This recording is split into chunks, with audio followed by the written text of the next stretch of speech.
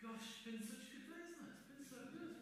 And it's just so nice being with you guys as family. It feels like family. And as Matt was saying, seeing everybody caring for each other. And it's beautiful. And the highlights for me would be Gareth's medium-pace bowling in the park. And I have to tell you, he shows his son no mercy with that. And then like about 50 kids arriving from the Oak Church and swarming all over the climbing gear and taking the park over. It was amazing.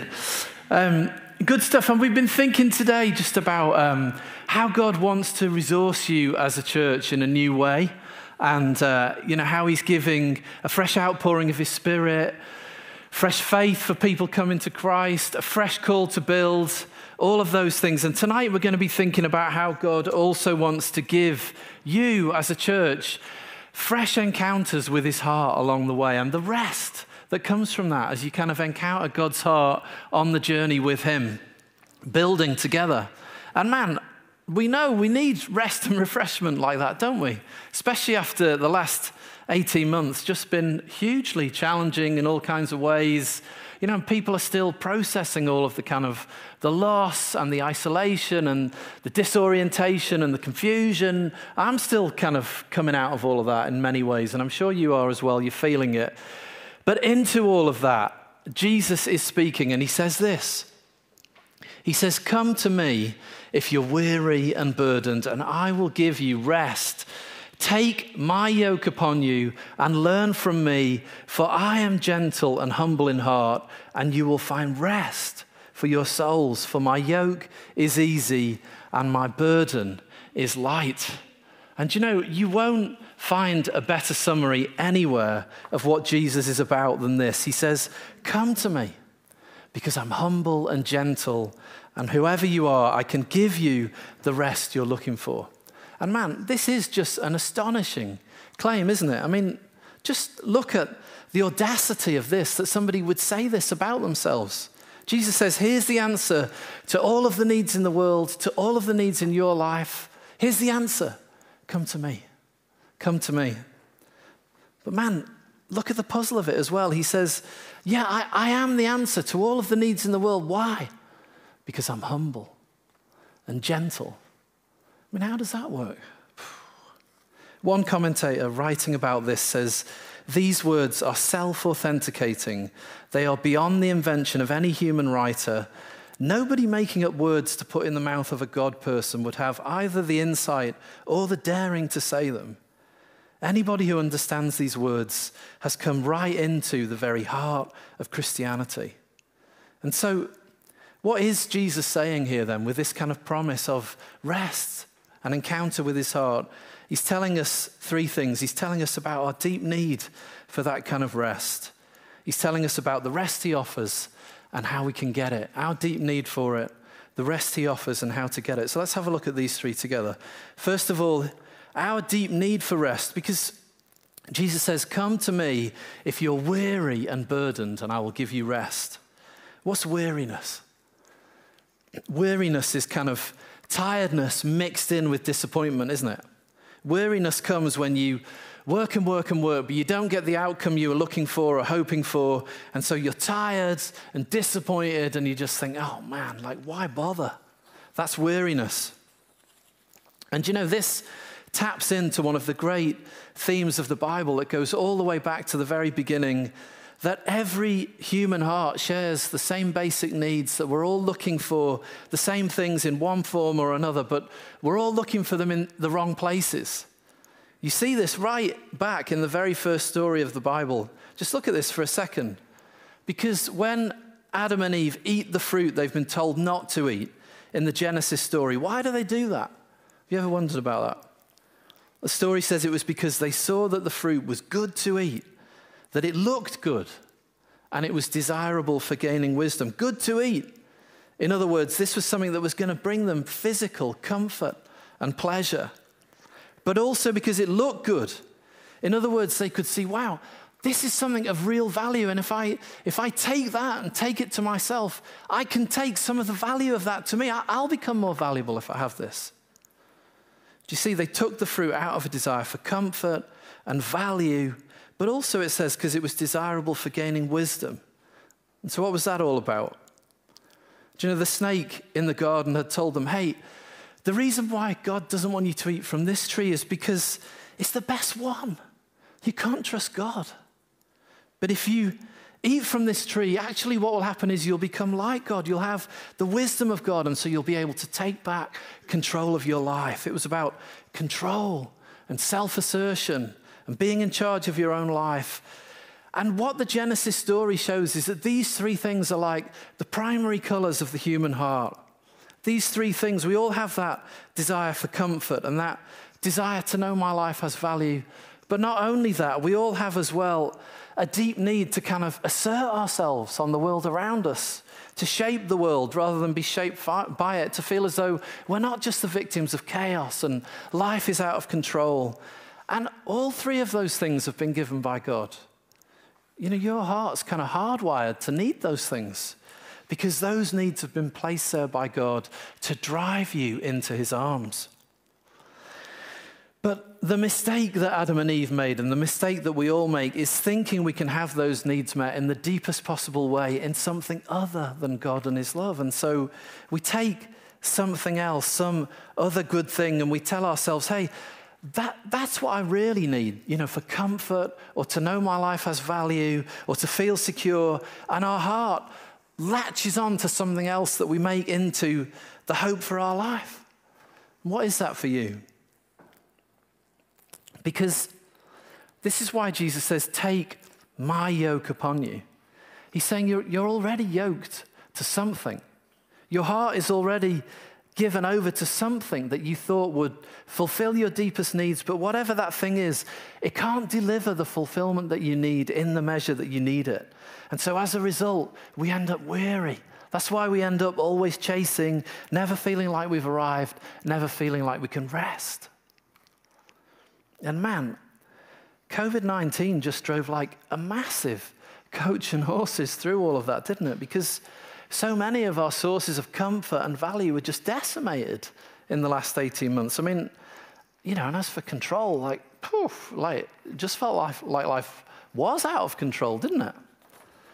And so many of the things that I think show my life has value were under attack. You know, if that was your work, for many of us, we were working twice as hard to be half as effective. Or if it was your relationships, they were all under pressure and fracturing. And as a result, it left us weary. It left us with that sense of tiredness mixed with disappointment. But Jesus is saying, hey, life doesn't have to be like that. You can come to me if you're feeling that sort of weariness and burden, and I will give you rest. Rest. When I was a kid, I was really impacted watching Chariots of Fire about two sprinters at the 1924 Paris Olympics. And at a certain point in the film, one of them, Harold Abrahams, is talking to his girlfriend, and he says to her, when I run, all I have is a corridor 4 feet wide and 10 lonely seconds to prove the value of my existence. He says, I feel like I'm always chasing something in life. I don't even know what it is I'm pursuing.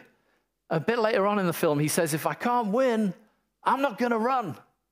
You know, he's finding all his value in his running. But the other one, Eric Liddell, says, God made me for a purpose, but he also made me fast. And when I run, I feel his pleasure. His pleasure.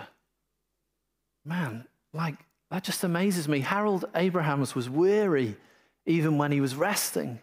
But Eric Liddell was resting even when he was sprinting because he felt the pleasure of God.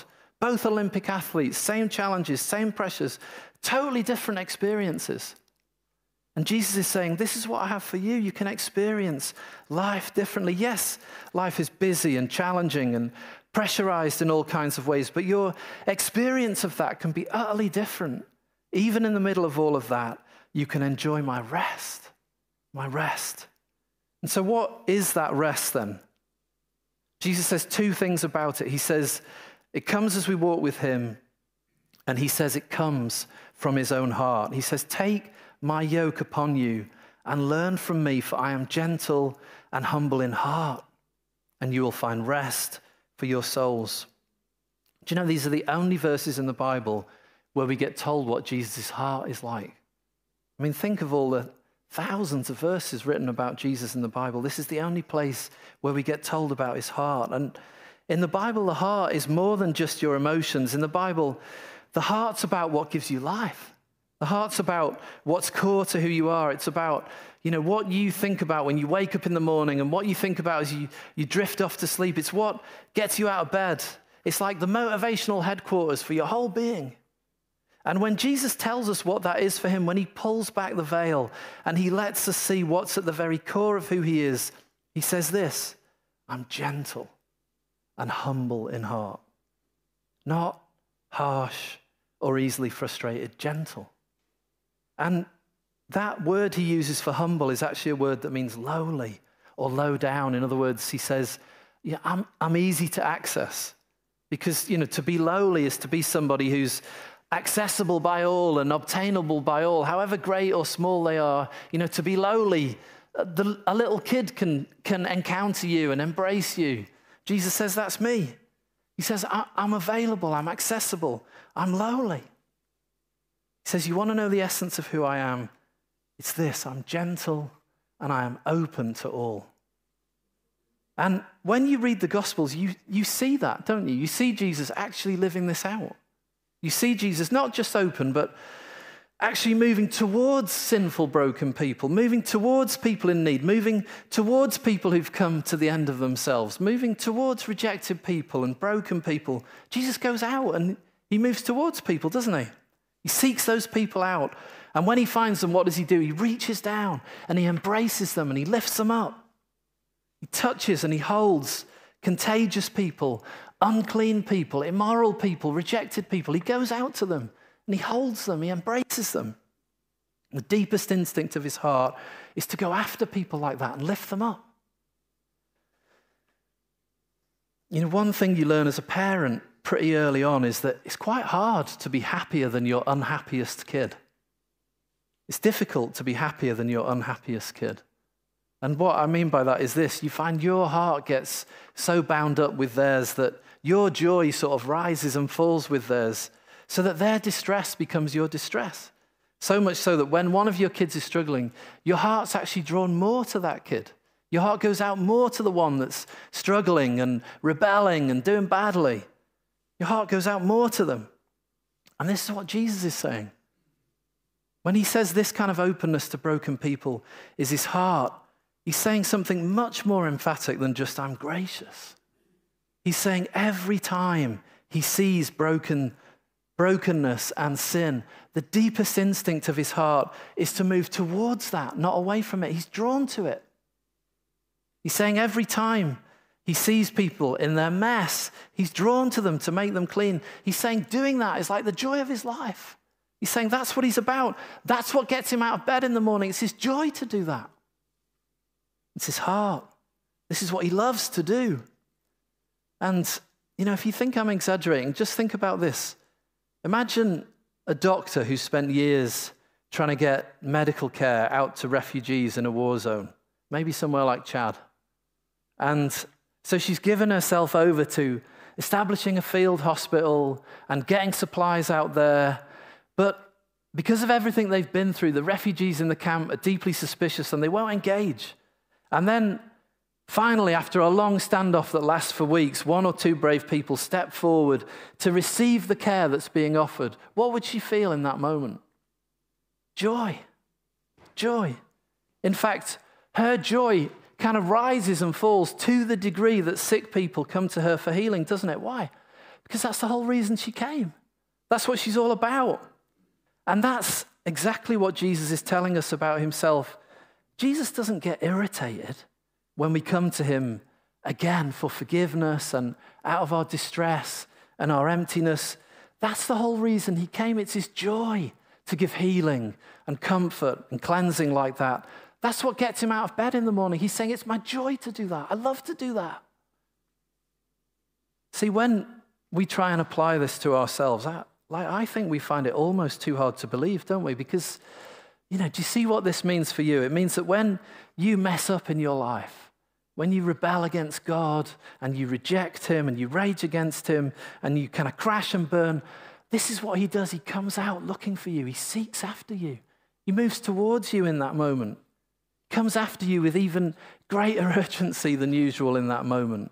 He comes looking for you with an unstoppable love that won't be turned back and won't be turned aside until he's found you and he's put you on his shoulders and he's carried you home. Because Jesus tells these stories, doesn't he, about God's heart. He tells a story about, when he's trying to reveal the heart of God, he tells a story about a shepherd who leaves behind the 99 sheep in the field and goes out looking for the lost one because his heart is drawn to the one that's in a mess. Or he tells a story about a dad with 2 sons, one of whom is totally screwed up by all his addictions and immorality. And so the dad goes out looking for him and he finds him and he brings him in. But the other son's totally screwed up by all his self-righteousness and anger and arrogance. And so a second time in the story, the dad goes out looking for him and brings him in. He goes out twice in the story. And Jesus says, that's our God. He says, that's what I'm like. That's what God's like. When Jesus says this kind of openness is his heart, he's saying he never tires of this. He never tires of lifting broken people up. This is what his heart is drawn to. This is his passion. Jesus doesn't cringe at the thought of reaching out to you in your sinfulness and your mess and your brokenness. Jesus cringes at the thought of holding back from you in that moment. He loves to do this. Not just when you're sinning either. When you don't know the way, when you feel lost and confused about what to do, when you feel like you're just totally empty and running on fumes, it's the same. He comes looking for you and he seeks you out. Do you know, the moments in my life when I've really blown it and I've thought, man, now it must be over. God can't keep going with me. And there's been a few of those moments over the years. They've been the moments when I've met God in amazing ways. I was looking at my journal this week, getting ready for this evening. And on one of those days, Ross said before, I have lots of dreams. On one of those days when I thought I'd totally blown it, that night I had a dream about one of our kids as a toddler slipping over in the toilet, smashing their arm, falling in their own wee, getting covered in mess. And in the dream, I picked them up and I held them, in spite of the mess. And I just totally loved them.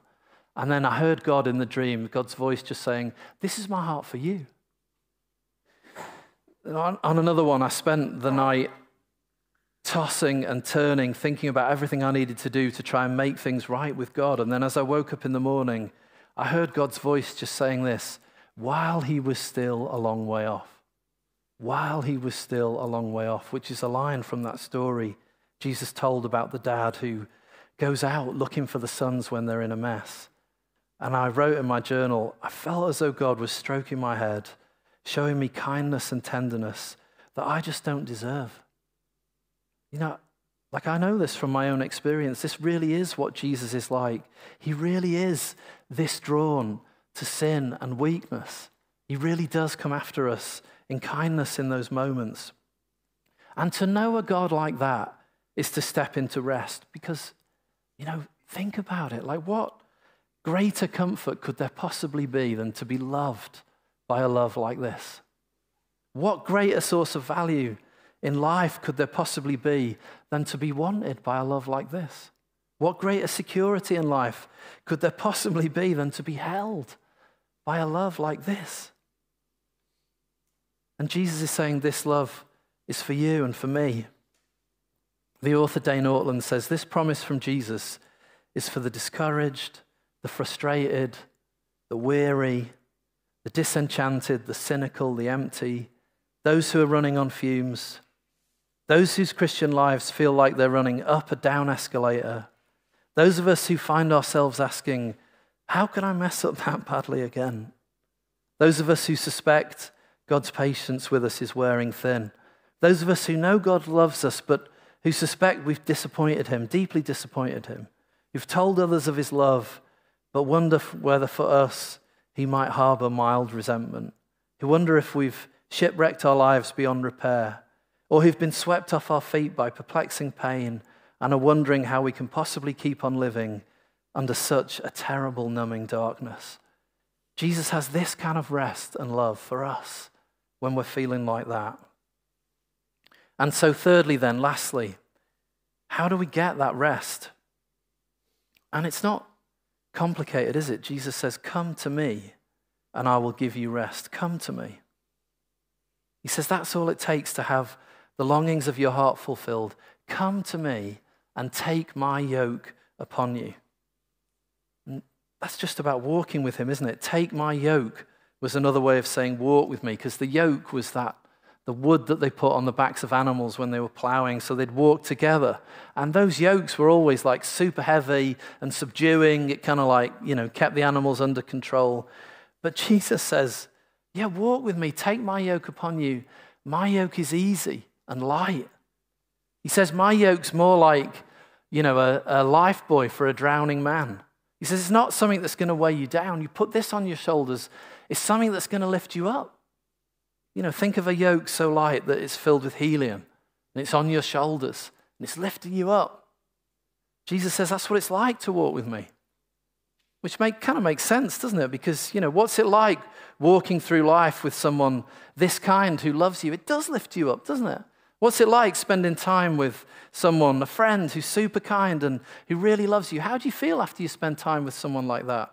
Always you feel refreshed and energized and lifted up, don't you? And Jesus says that's what it's like to walk with me. He says, take my yoke upon you, because following me, walking with me, living the way I live, that's not something that's going to weigh you down. It's going to bring you joy. It's going to lift you up. And so we're going to do that. We're going to come to him. We're going to ask him to come and rest upon us, to put that yoke upon us and to lift us up. Why don't we do that? Why don't we just pray together? Why don't we just ask Jesus to come and give us an encounter with that kind of heart right here in this room tonight? Let's just close our eyes.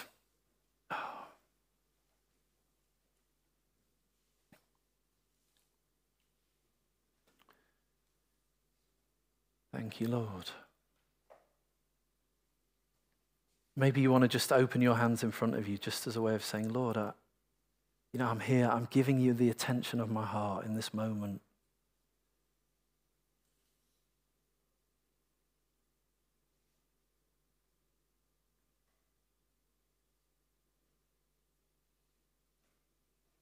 Thank you, Lord.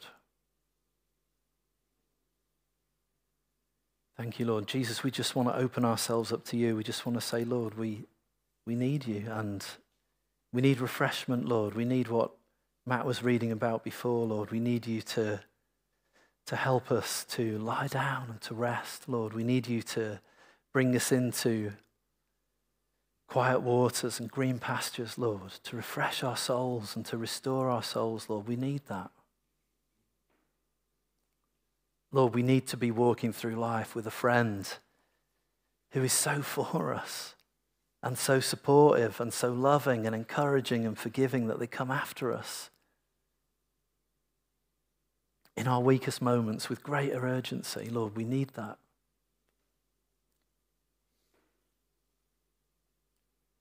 Thank you, Lord. So we're just saying, Lord, come and rest upon us right now in this moment.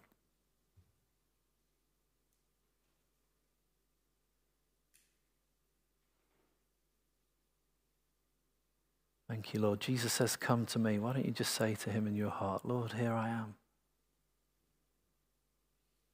Thank you, God.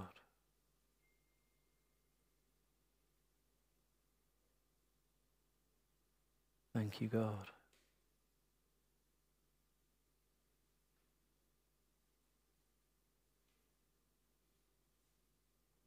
Thank you, God. Maybe you want to just, you want to do something active to communicate, Lord, I'm coming to you. Why don't you just stand up just as a way of saying, God, I'm coming to you in this moment, Lord. I need this kind of encounter with your heart tonight. Why don't you just stand up right now if you want to come to him and give yourself to him in that kind of a way. We're going to worship again. Thank you, Lord. Thank you, Lord.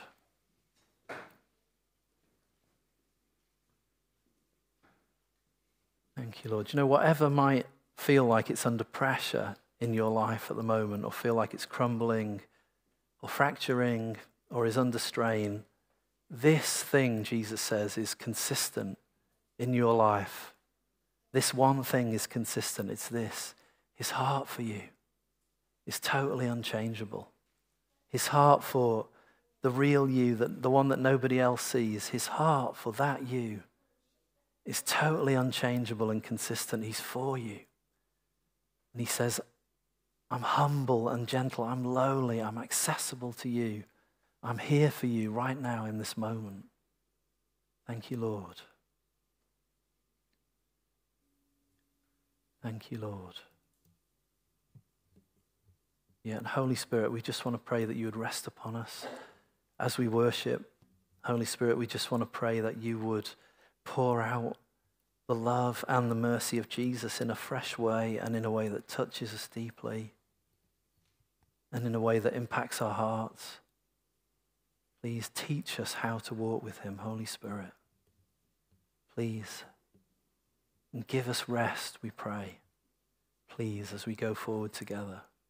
In Jesus' name. Amen.